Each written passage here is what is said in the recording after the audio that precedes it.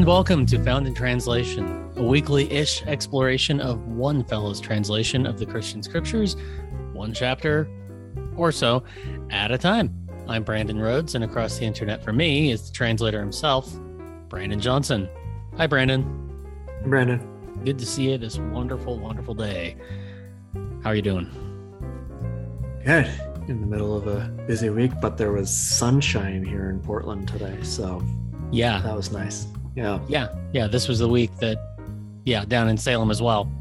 They threatened us with rain all week, and it's been like past few days of like mostly sun, which has been great. Yeah. And the older I get, I'll take that kind of mistake. The older I get, the more easily manipulated I am into gratitude by the sky.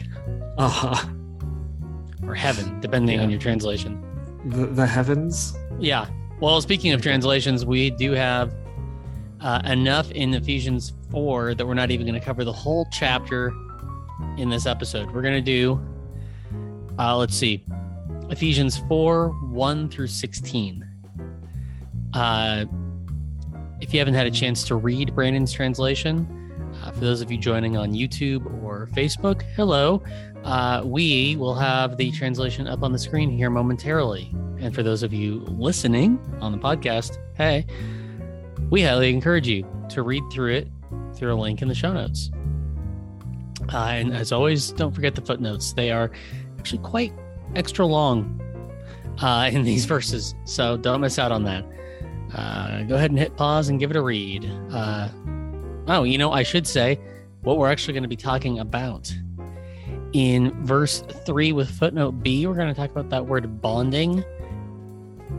In verse 8 with footnote H, we're going to talk about each and every one, and the whole plural. That's going to be a big theme this week, is the plural nature of so much going forward, where it's often translated singular. In verse 11, we're going to talk about that big list of gifts of people there are. And then verse 12, footnote Q, putting together or assembling. And then we're going to conclude with verse 13 with footnote R. And it's really just the whole verse there. Yeah. So, that's what we're going to do. A lot of those are going to really be circling back to how often the plural versus singular is the way it's finally translated is decided by translators, not the actual Greek, which is weird, but I get ahead of myself. Anyway, go ahead and read it. We'll be back.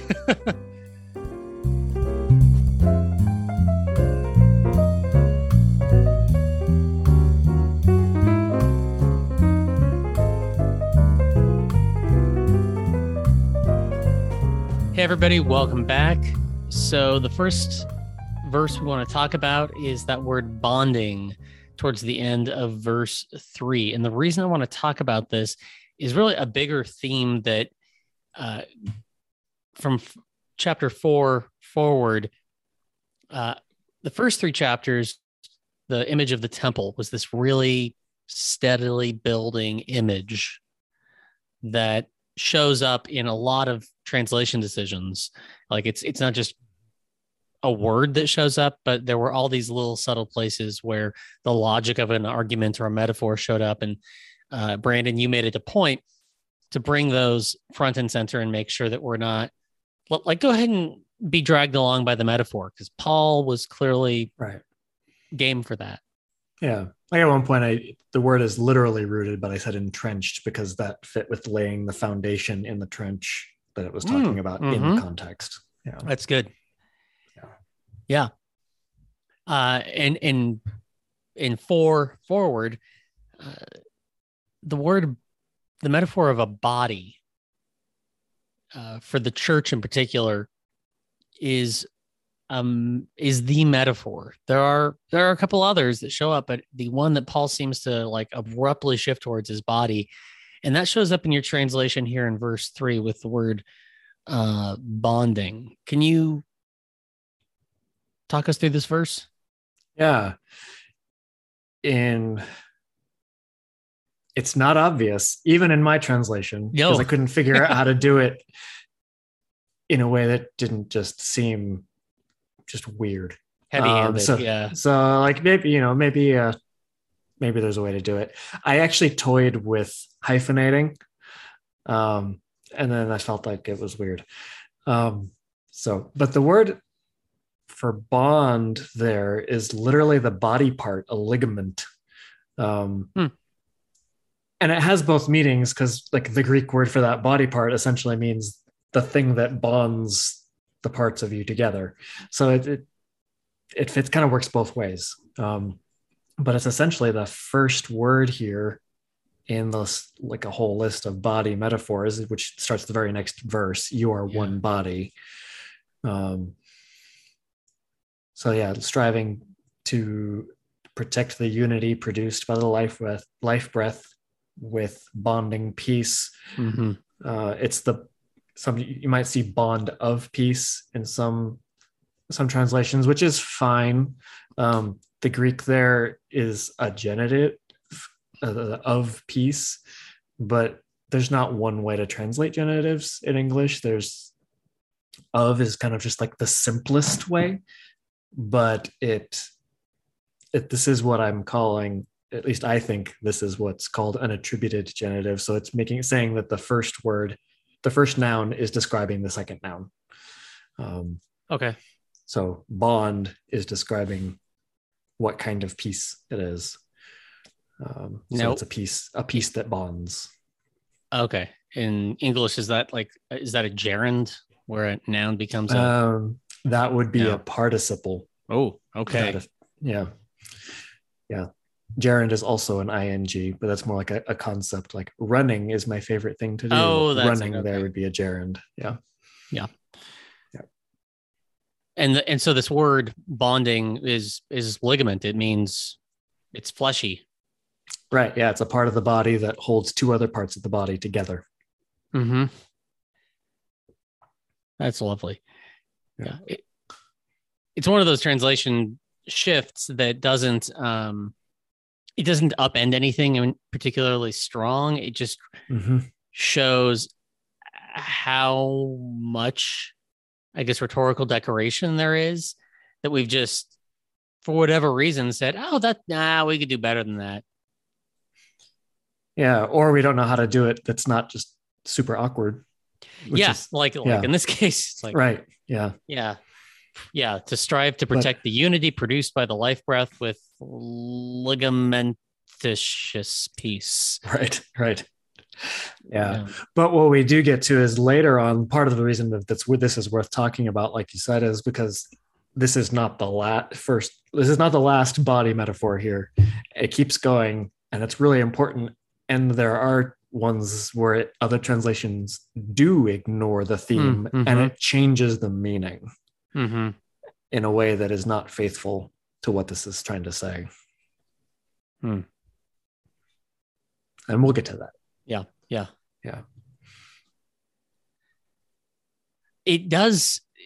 It shifts it for me as I let my imagination sort of settle into and like wrap itself up in this image of being the body of Christ and what ligaments do, as opposed to like this bonding piece, like this. That's just a much more generic word for connection. Right. But to think of like, the piece of the local body, of the local colony of Jesus people, that's what holds them together and what helps them actually be able to move fully. Yeah, it allows me to want to play with the metaphor more and see if there might be an additional layer of meaning to this idea of peace as it's used here. Yeah, I could play with the language a little bit, do something like peace like a ligament. But then we get songs thrown in there like peace like a ligament, peace. Yeah. So yeah. Oh, wow. That might be worth doing. Watch as out, long Maranatha. as we don't sing. But yeah. Yeah. So let's go on to the next one. I'm actually going to jump down to APEST. That way we can talk about all those plural singular ones together. APEST. Sure, Gosh, sure. I'm just immediately jumping to geek talk here. Apostles, prophets, evangelists, shepherds, and teachers. These right. Conventional translations. An acronym for the list that's there. Yeah. Yeah. Let's see. So I'll get that actually on the screen. There we go. Yeah. So tell us a little bit more about these words and why they're more helpful than APEST. Yeah. EPHVST. Right. In this one. The footnote O there on gave, or maybe it's actually not on gave, maybe it's P, but one of those footnotes in there, it's talking about the wording of this. It took me some time to figure out how do I want to word this. And I think I ended up landing with, I don't think this is that different. Structurally, like some of the specific words are different for the people, but then like NET or ESV, I think they also do. He also gave some blank. Right. But I think what it did was catch my attention of what that's actually what it's saying, that what is being given are the emissaries, are the prophets, are the heralds of victory, as I have it here. It's not that the role of prophet is being given to some people. That's not what it's saying. It's some prophets are being given to the church. Being given to the body. What's the implication of that? I'm curious. It shifts quite a bit, I think. Those roles are not gifts. Like they are, I mean, you could be grateful for it, but it's not. We tend to put the people in those roles kind of up on a pedestal. That they've been given something awesome. And it's like,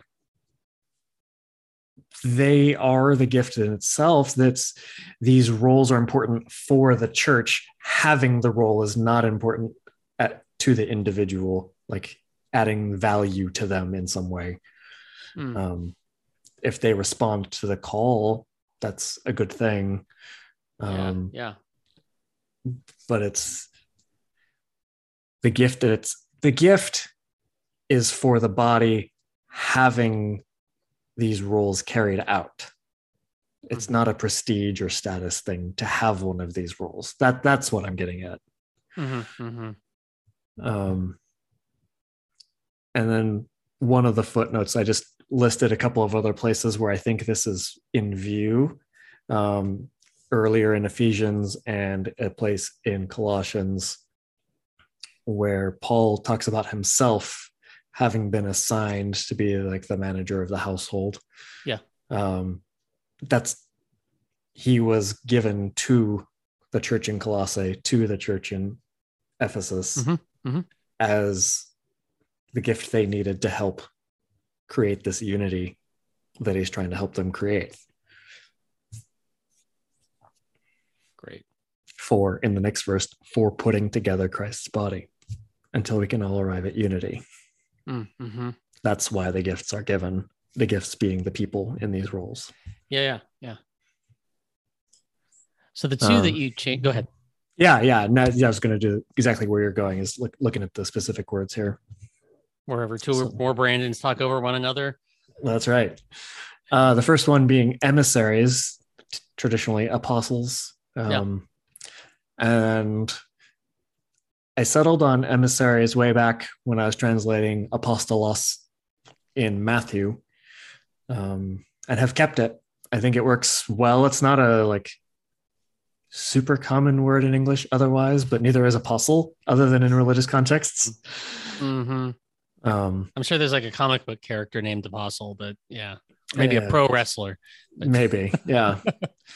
But the idea here is someone who is sent, and the Greek word did not have an explicitly religious meaning to it, didn't have a a specific role in the church already in view. It was just already a Greek word before these scriptures were being written. And it just meant someone who was sent to represent the interests of the person who did the sending, to speak on their behalf. And that was it. Mm-hmm. So we try to make it a capital A and say only 12, maybe plus one abnormally born, going and referencing Romans. And then then there's big arguments about, well, Mary Magdalene was the apostle to the apostles. And is that an official title? Is that guys, calm down. It's just anybody who is sent by anybody else is an apostolos, period. Mm-hmm. I mean, it did seem to, take on a sense of a particular function. There was more to it than someone who was sent. It seems by the end of the first century. Kind of, yeah. I mean, it got used. It became a little bit of a technical kind of a title. Yeah. But it was a usage that was developed, not inherent in the meaning. Mm-hmm. And here's a question that I think is worth asking. Is Jesus an apostle?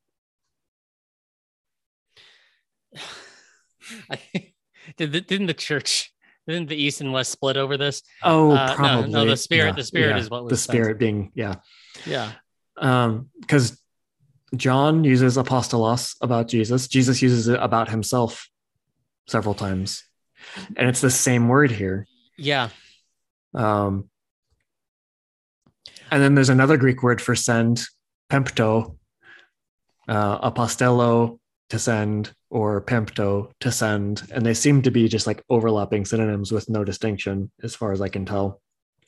And it's interesting, when it gets used as a noun, it uses apostolos as someone who is sent, but it uses pempto. I don't remember the noun version of that one off the top of my head, but it uses that one when it's talking about the one doing the sending. Okay. So, yeah. There is something to the church itself that is fundamentally apostolic, that is fundamentally prophetic, that is fundamentally evangelistic or evangelical. There's something fundamentally shepherdy and these are good words to describe part of the nature of the people of God. Mm-hmm. And so it feels like a sleight of hand that doesn't produce a trick to me to say that was Jesus an apostle? I don't know.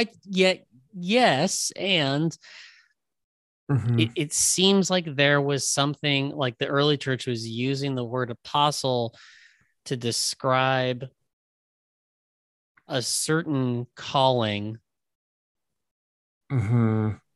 that was not necessarily limited to that first century. Right. I think part of what makes it feel important, mm-hmm. the conversation, is that it then has become a huge debate whether women can be considered apostles. Yes. Because if it's only this specific list of people, mm-hmm. they were men, the people on the list that are included in the list anyway, that people are insisting on is the list. Right. And then you get other scholars who are correct in saying that, no, these other women had this Greek word used about them. And then the people say, no, it's only men. And the way we're going to do that is by saying that only men are on this official list of capital A apostles, and any women who have this word, they're just people who happened to be sent, and they're not apostles. And it's no, it's all the same word. It doesn't get used any differently in any way.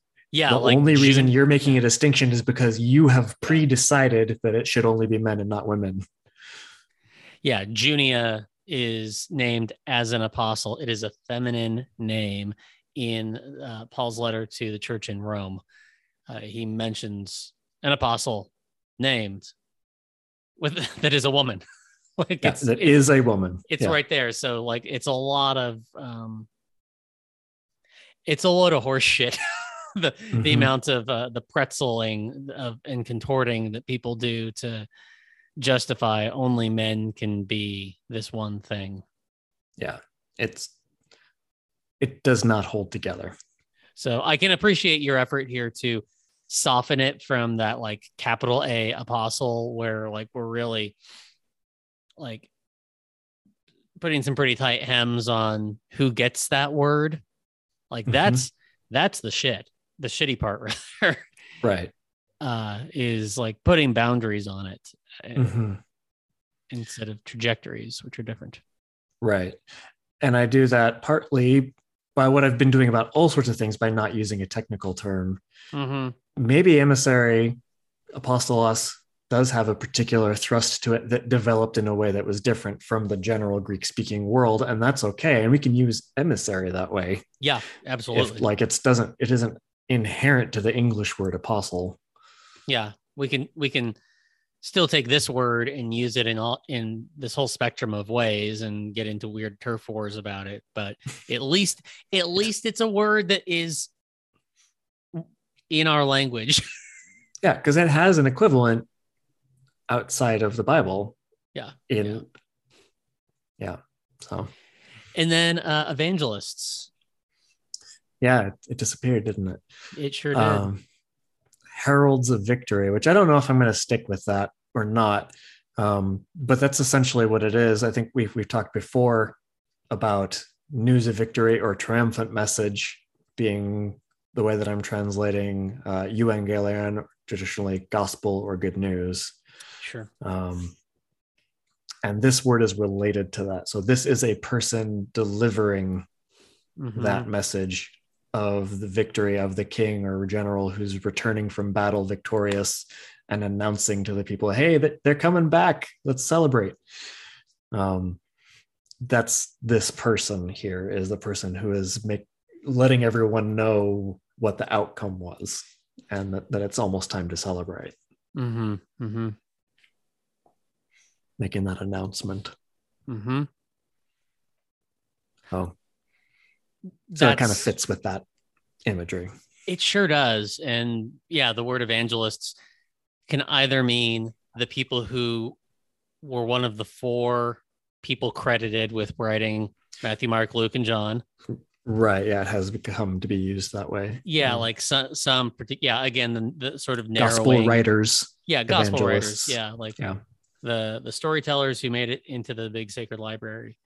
But overwhelmingly in the exposure I've had, evangelists means something like door-to-door salesman, the sales team. Yeah. Yep. Yeah.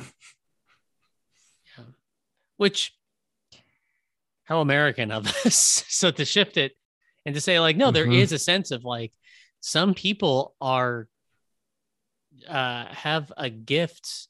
It's actually the gift for the body, not for the neighborhood. Like, isn't that interesting?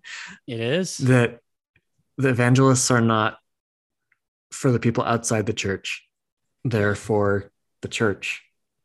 They are some of the gifts given in order to supply the service work for putting together the pieces of Christ's body to create unity. And sometimes the encouragement of like, the battle is won. Like Christ has exposed the bullshit of the principalities and powers, every ism and petty division that we want to make into our security blankets. Christ has vanquished those. There is nothing that can separate you from God.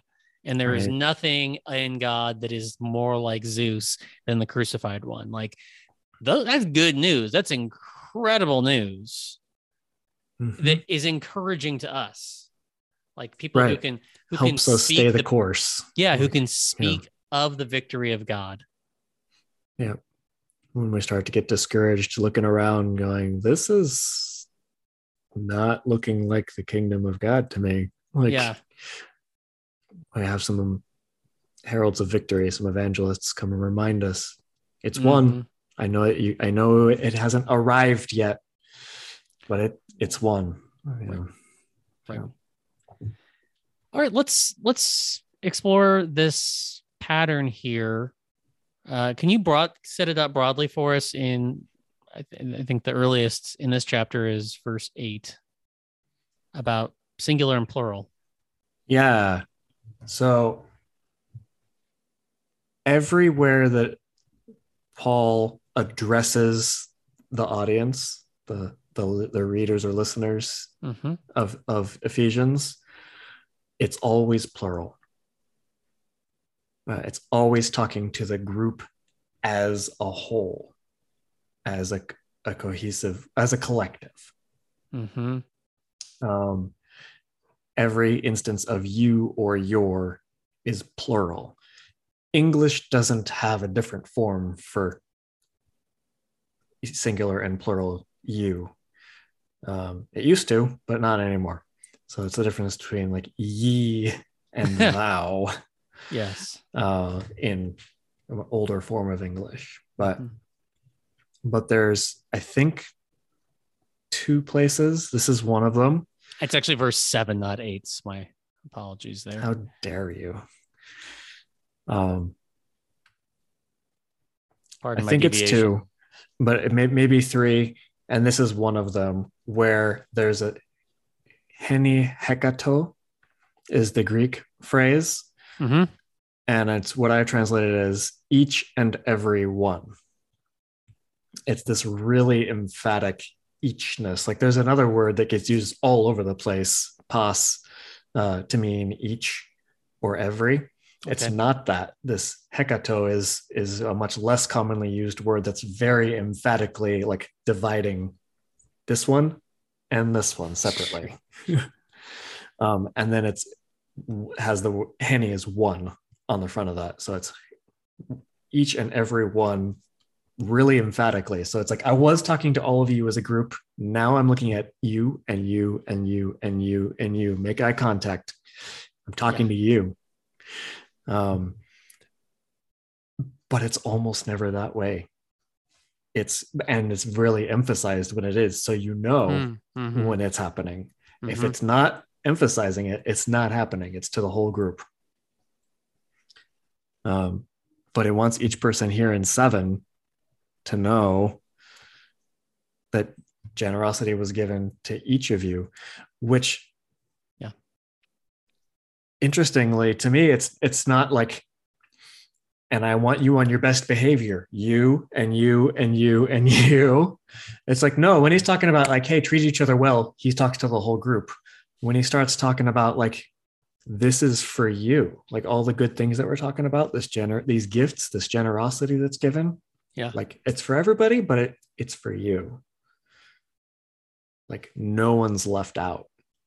Each for y'all and everyone.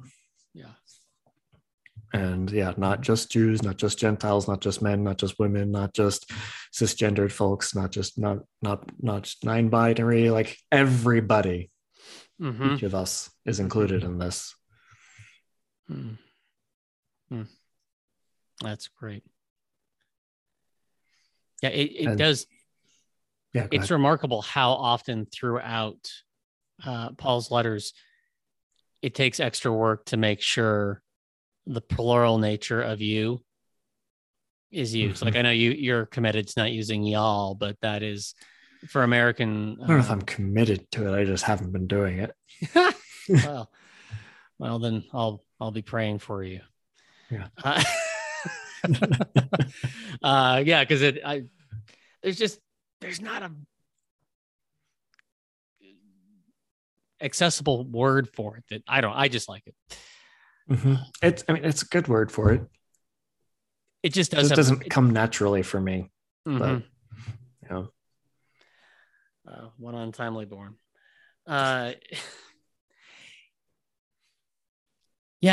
Every turn, particularly in this letter where Ephesians is so much about how you who are different from each other, you who are just separate people, separate individuals. How are you going to weave a life together? And what is the work of Christ? What is the work of Creator? What is the work of the life breath in that creating one people together and create, like, figuring out how to just create a life together with our difference? And when Ephesians is read with the singular you, it's so easy to just hear it as him shifting over towards, and now here's some good advice for individuals to be good Christians, not members of a body, not members with a role in the temple. You know? Yeah. The role in the temple thing makes me think of how often Ephesians becomes the go-to place to support individual predestination for heaven after you die. Is it really? Yeah, Ephesians 1 gets pointed to. And it doesn't work. It's because it's not about individuals. It talks about being chosen. Y'all are chosen as a collective. Yes. To be the sacred people who are meant to serve the whole world, to bring them all in connection with God. Not, I've selected you and you to go to heaven after you die, but not you, and you. Sorry, you're out of luck. Yeah. And that's somewhat like the way you phrase it there is so much more interesting, even than sort of like a partial step up of, it's not so much you individuals are, as opposed to you individuals getting to go to heaven. It's not just shifting from that to like, y'all get to go to heaven. It's like, it's a much bigger sense of what election or predestination or whatever it is the purpose of your calling, of y'all's calling, is God's broadly like interested in a people exploring and receiving, inheriting God's reign, not just vacuuming individuals up into it. Right. And people living God's reign become the light to the world to help others see the way to live God's reign. There is no in and out in that. It's you saw it. Now you know how to show other people how to see it too, so that we can all be included.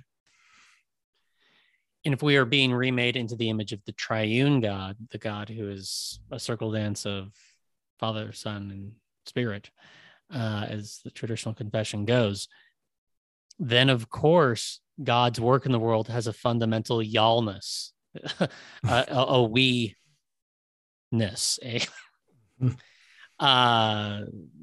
Yes, thank you. Listeners, you'll never know what we're laughing at. Maybe you will. That's a profound shift. It's big. And I lost my train of thought. It's a profound shift that isn't new. Like, this is what people have been talking about since the beginning of this. Yeah. And it wasn't until later that these other weirder ideas started getting involved. I've said before that, to the shock of those hearing it who were much closer to it, that Calvinism is extremely selfish. Ooh. Which seems counterintuitive to those who know it, because it's all about not being selfish, right? You don't think about yourself. It's all about like doing all the right things, like loving your neighbor, following the rules, not thinking about what brings me pleasure and basing my decisions on that.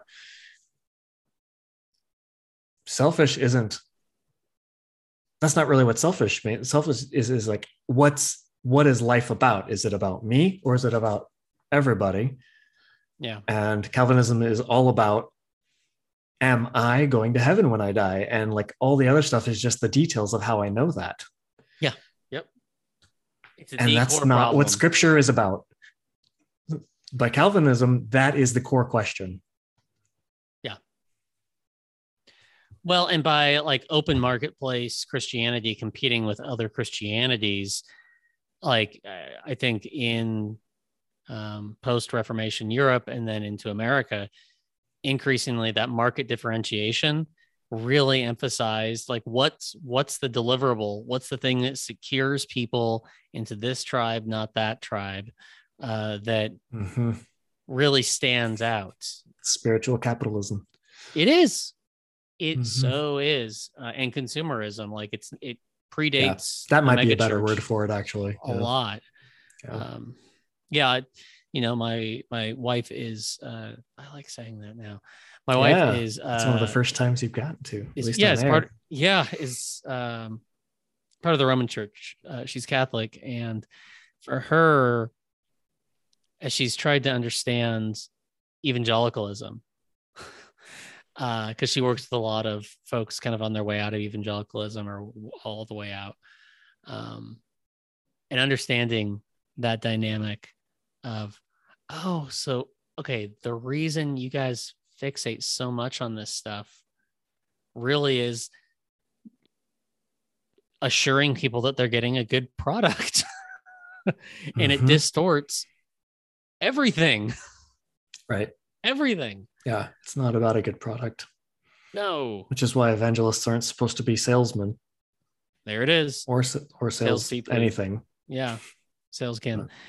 So let's move along to another example here. It's a little bit askance, but in verse 12, you've got putting together. Could you read a bit there? And what's interesting? So it's right after our list of the gifts of these various roles being given to the church. And that in that giving, he is supplying the sacred people, the sacred for service work, for putting together Christ's body until we all can arrive at unity produced by the Son of God's faithfulness and way of thinking at a complete person.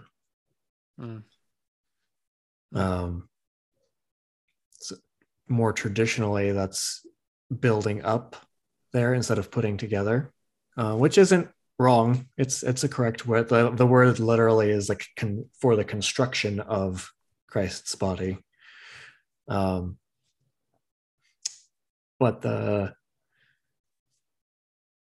I think putting together or assembling fits the context right here better, which you can put together a house and you can assemble a house and you can build up a house and you can construct a house, like fine, like they're all possible ways to do it, and that's really what the word is.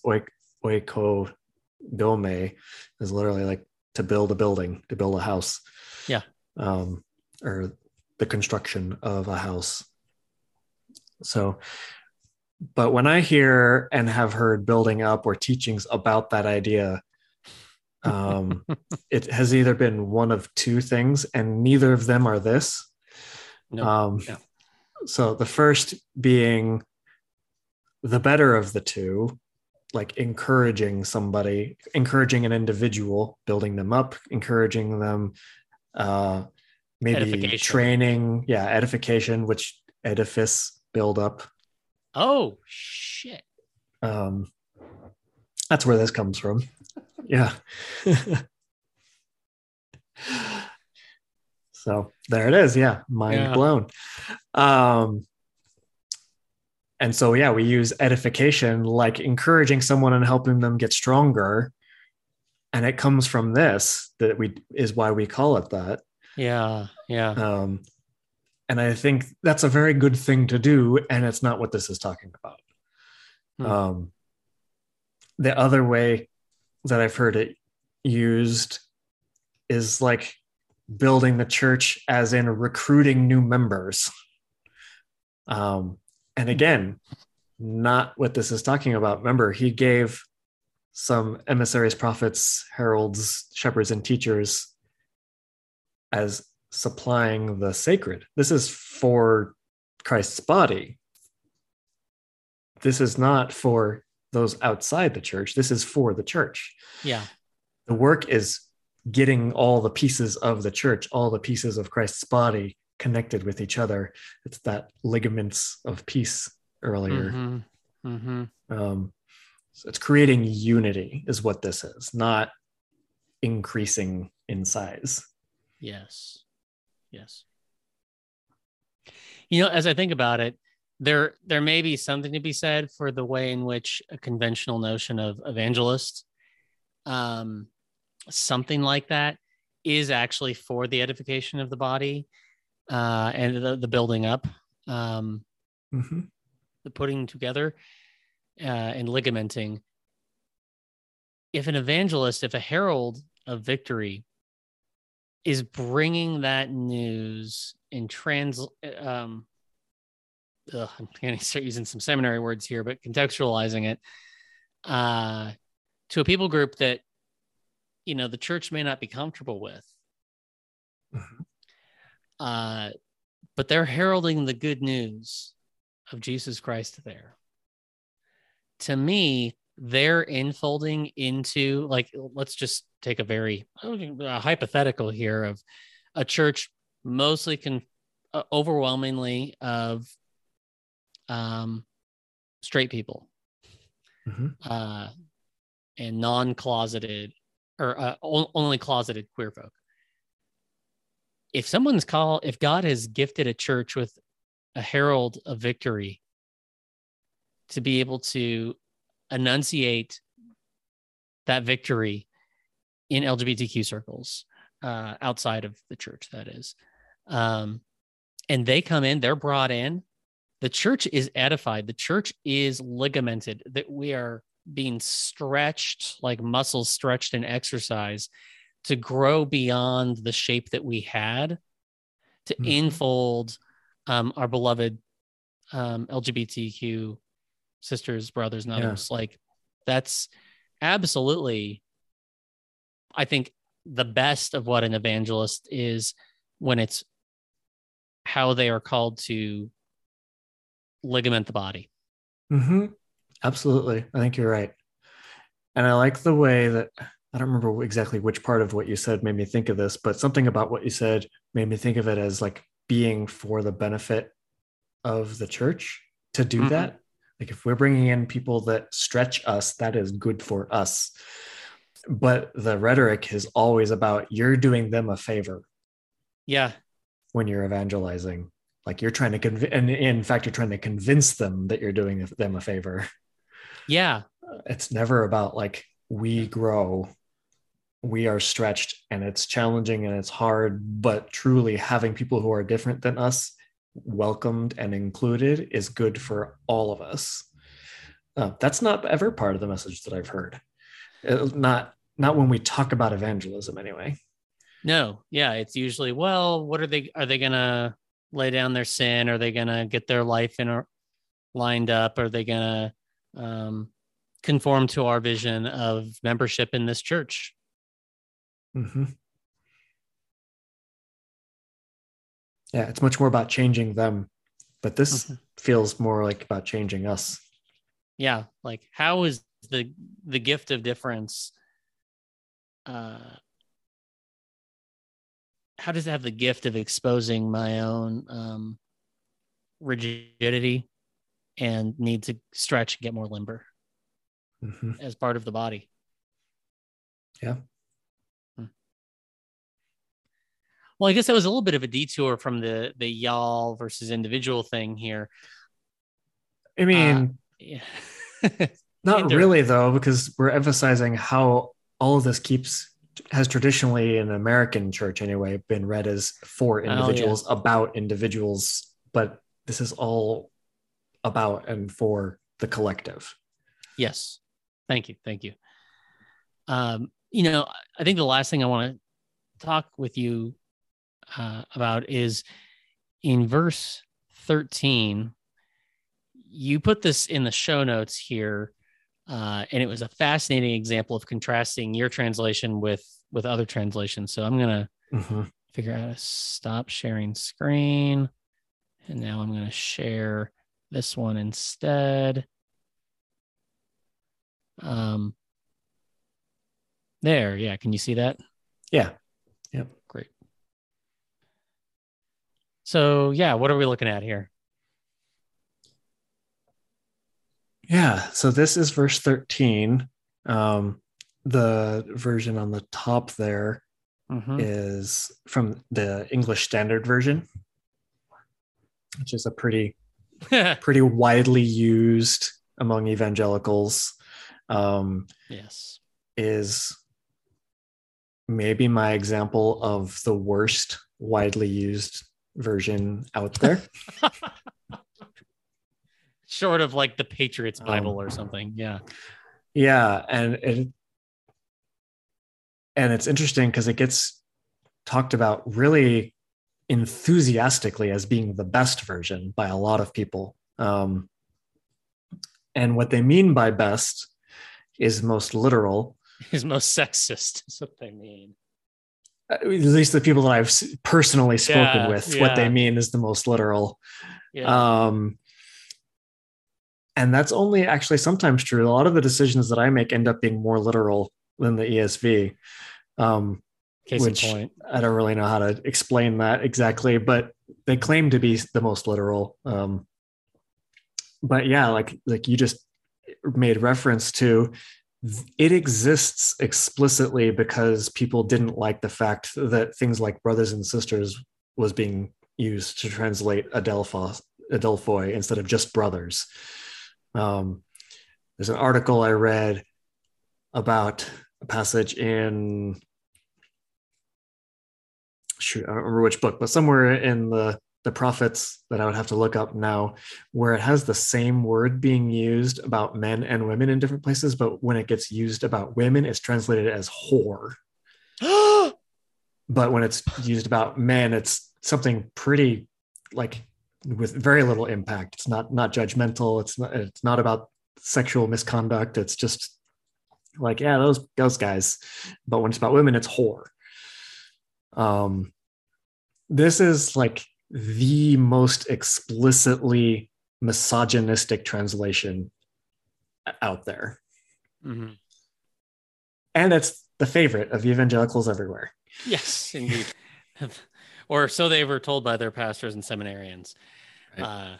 Yeah, and the example you've got here is another case of prior commitments, making them bulldoze over a lot of cool insights. Yeah. And yeah, even they're committed to individualism. Yeah, and I want to kind of look at each one of them. The one that stands out to me right away, though, is in the purplish color there, manhood. Yeah, I want to make sure people can, who are listening, are able to hear this. Yeah, let's read them both side by side here. This is the ESV one. Until we attain to the unity of the faith and of the knowledge of the Son of God, to mature manhood, to the measure of the stature of the fullness of Christ.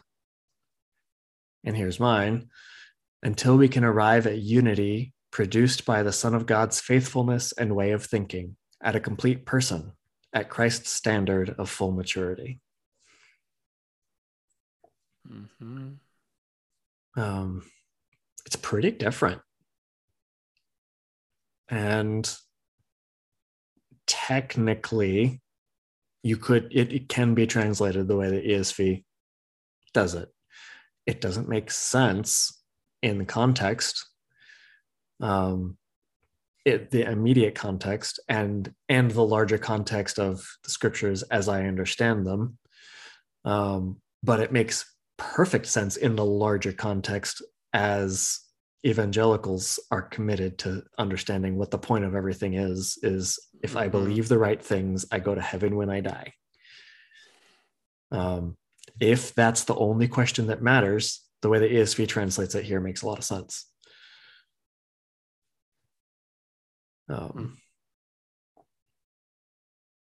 Yeah, so I was looking at the word manhood there in the purplish color as we have it highlighted compared to my person.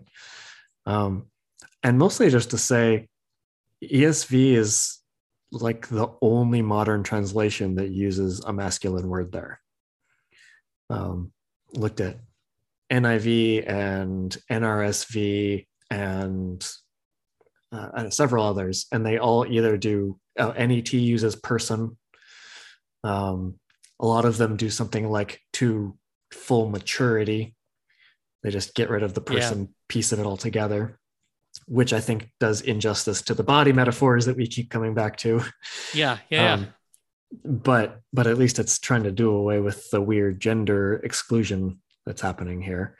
But ESV is just like bulldozed. No, we're going with manhood. The only other significant translation that does that is the King James.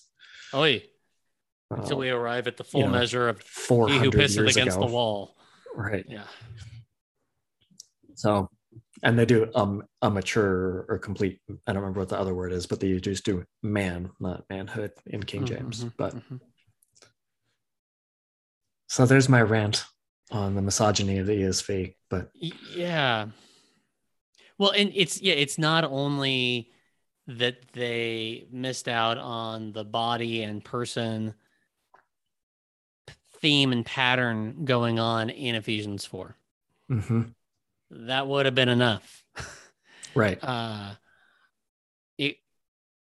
It's not just what they landed on was like, no, we're going to actually just like use manhood, like their favorite word. It is their kink. It is their safe word, like they love manhood. And they chose to like shoehorn that random shit into the middle of this otherwise totally rad stretch of scripture. Mm-hmm. I can't understand. I mean, I can understand. I just really don't want to. It makes it makes me sad and angry, which are important feelings. I just don't like having to get involved in that when I'm just trying to step into a wisdom tradition, Yeah, because a lot of the arguments are like, man just means human, get over it. Like it's not intended to exclude women. Manhood is never used that way. That's not how that word is used. Mankind. Yeah. So if they had said mature mankind, okay, you can go ahead and do that argument. Manhood is only ever about masculine men. Yes. There's no argument there. Yeah. John Wayne and all that. Yeah. Oy. Well, thank you for making it a bit better. Yeah. I'm feeling my blood boil a little bit here. Good. I hope that's good. Well, that got us up to about the breaking point in the chapter. So we should probably wrap this up. We've got a day ahead of us. We are both so thankful for your company on this leg of the journey, everybody. The easiest way to support this Found in Translation is to leave us a rating or review on whatever app or player or website you're enjoying this on. Share it. Make people able to know about it, especially if you're using Apple Podcasts. That does help other people discover this if they search for words like Bible. So the second best way to support the show is to become a sponsor. You can do that for just $5 a month.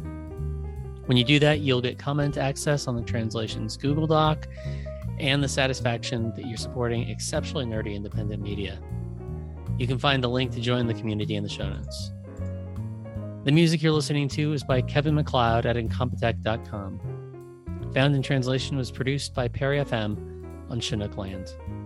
Goodbye, Brandon. Bye, Brandon. Bye, everybody.